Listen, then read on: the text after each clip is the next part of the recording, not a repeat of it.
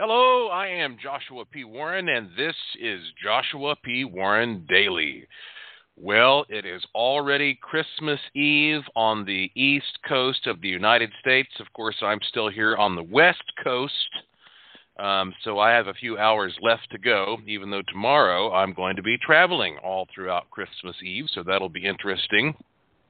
So that means that tonight, hopefully, you and yours will receive a visit from good old St. Nick, and he'll leave some nice little treats for you, because it is possible that if you have been behaving badly, you will instead have a horrible experience because your home will be invaded by the Krampus. Now, if you are not quite sure what the Krampus is, I'll explain first by giving you a little bit of my personal background. About 15 years ago, I created a radio program called Speaking of Strange, which airs on Saturday nights for 3 hours out of Asheville, North Carolina, and streaming worldwide on the internet. And I am still the owner and executive producer of that show, but I no longer have time to host it. And so my good friend Vance Pollock hosts the program now. So if you go listen to a podcast from Speaking of Strange that's been recorded over the past year or so, you might hear a voice that sounds similar to mine that says, "I'm Vance," and you might be confused. Some people have asked why I changed my name to Vance. But no, it's a different guy. That's Vance who's hosting the show now. But way back in the early days, every Christmas I would talk about these weird figures that you may not have heard about, these characters around the world that are associated with Christmas. And we started talking years ago about the Krampus. And nobody knew what the Krampus was back then. I mean, it seemed like nobody knew. And I've had a lot of people tell me that researchers and writers, they'd never even heard much about the Krampus until they heard it on Speaking of Strange. And gradually, over the past 15 years, the Krampus has become so famous that there was a horror movie that came out not too long ago based on the creature. And the movie, of course, was called Krampus. And people are also throwing parties that are celebrating this monster called Krampusnacht. I attended one in Asheville. So now Krampus is becoming pretty mainstream, I think, here in our country. But what's interesting about Krampus is a creature that actually seems to predate Christianity and therefore the Christian roots of Christmas. But here is the lowdown. Santa shows up. And yes, usually we think of Santa as he takes care of the naughty and nice list all himself. And maybe if you misbehave, he gives you nothing, or he might give you a lump of coal or something like that to mock you. Well, that is a very mild approach toward bad kids. If you look at how this has been handled for perhaps thousands of years, again, pre-Christian, in Europe. And we're talking about areas around especially Austria, Bavaria, Croatia, the Czech Republic, Hungary, Slovakia, Slovenia, parts of northern Italy. They have believed that this creature, Krampus, he comes out in order to terrorize and punish bad children and their families. Now, Krampus is, generally speaking, a horned, half-goat, half-demonic creature that's about 7 feet tall, with cloven hooves, covered with shaggy fur, big, sharp, pointed teeth, a lizard or snake-like tongue that hangs and shoots in and out, piercing, terrifying eyes, just an old, wrinkly face, big claws with black, razor-like edges, and he is sort of hunched, and he, with unimaginable menace, sometimes appears wandering the streets of these towns in Europe just before Christmas time, and he will have a large handful of birch branches that he will use to beat the hell out of people with, and sometimes he's dragging chains, and they say that's because of all the attempts that have been made to bind him up, but he always is able to break loose.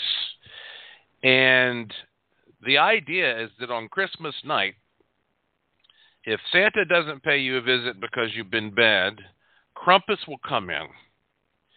He will seduce the mother of the family, and that creates all kinds of problems. And then he will beat the shit out of the kids.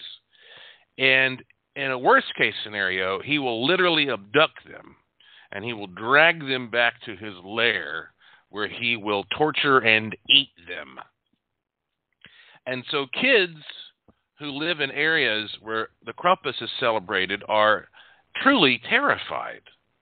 And what brings this to an even more realistic level here is that every Christmas season, you have these big parades where you get tons of mainly young men who are, at least drinking age, and they go out and get tore up drunk, and then they dress up in these horrible costumes, and they just go through raiding towns. And so the Krampus becomes very real. In fact, this tradition has been outlawed in certain towns because it has been, it literally crosses the line over into criminal activity in some of these places. And if you look up Krampus, there are all kinds of different little breakdowns of like, well, here is the cultural reason that he has the birch branch, and here's the cultural reason why he has the chains and this and that and the other. And it's really interesting to look at all of that. I don't want to get into it right now. They say that ultimately, however, that when the Krampus is around, and they do have these events I mentioned, one called Krampusnacht, which is just sort of one of these big nights where everybody has a big crazy party and they celebrate, and he shows up, and you get all these people raising hell. They say that one way traditionally, if a Krampus shows up at your door, you should be able to get rid of him, is to offer him schnapps. And that is a strong distilled fruit brandy. And so here we have this very fitting sort of dichotomy between the idea that you get rewarded by this very pleasant and jolly warm figure, or you pretty much literally get dragged to hell by this demonic one. And Krampus is, like I say, he's making such a comeback that there are more and more people every year who are starting to have these Krampusnacht parties. Maybe you've even been to one yourself recently.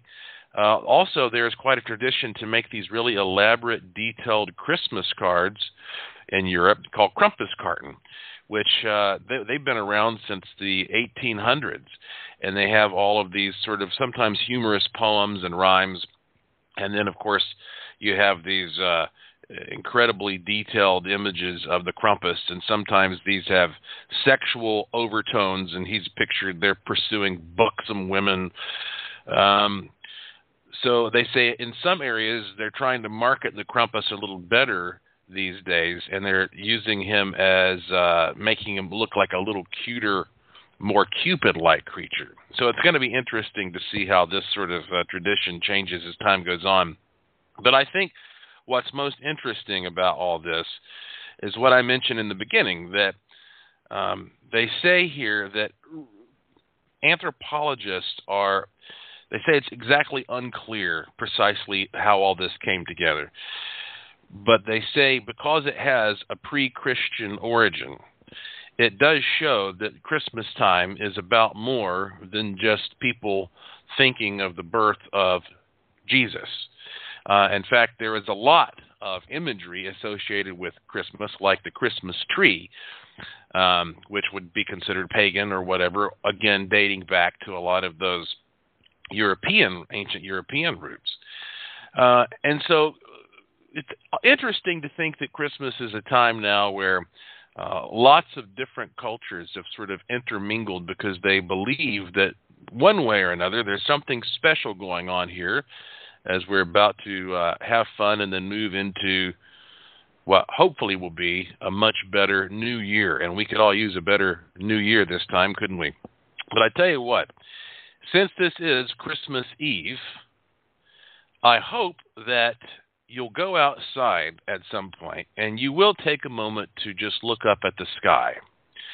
Because every year I do get reports from people who believe they've either seen something that looks very much like Santa Claus in his sleigh in the sky, or people who just go out and see some kind of UFO.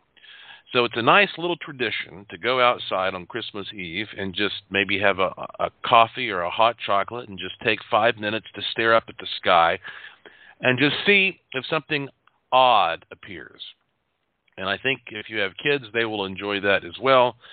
I know my buddy Dean Worsing, he was out one year doing this and with night vision, and he captured some pretty weird lights flying around that we couldn't explain. So maybe you'll have an experience and you can share it with me.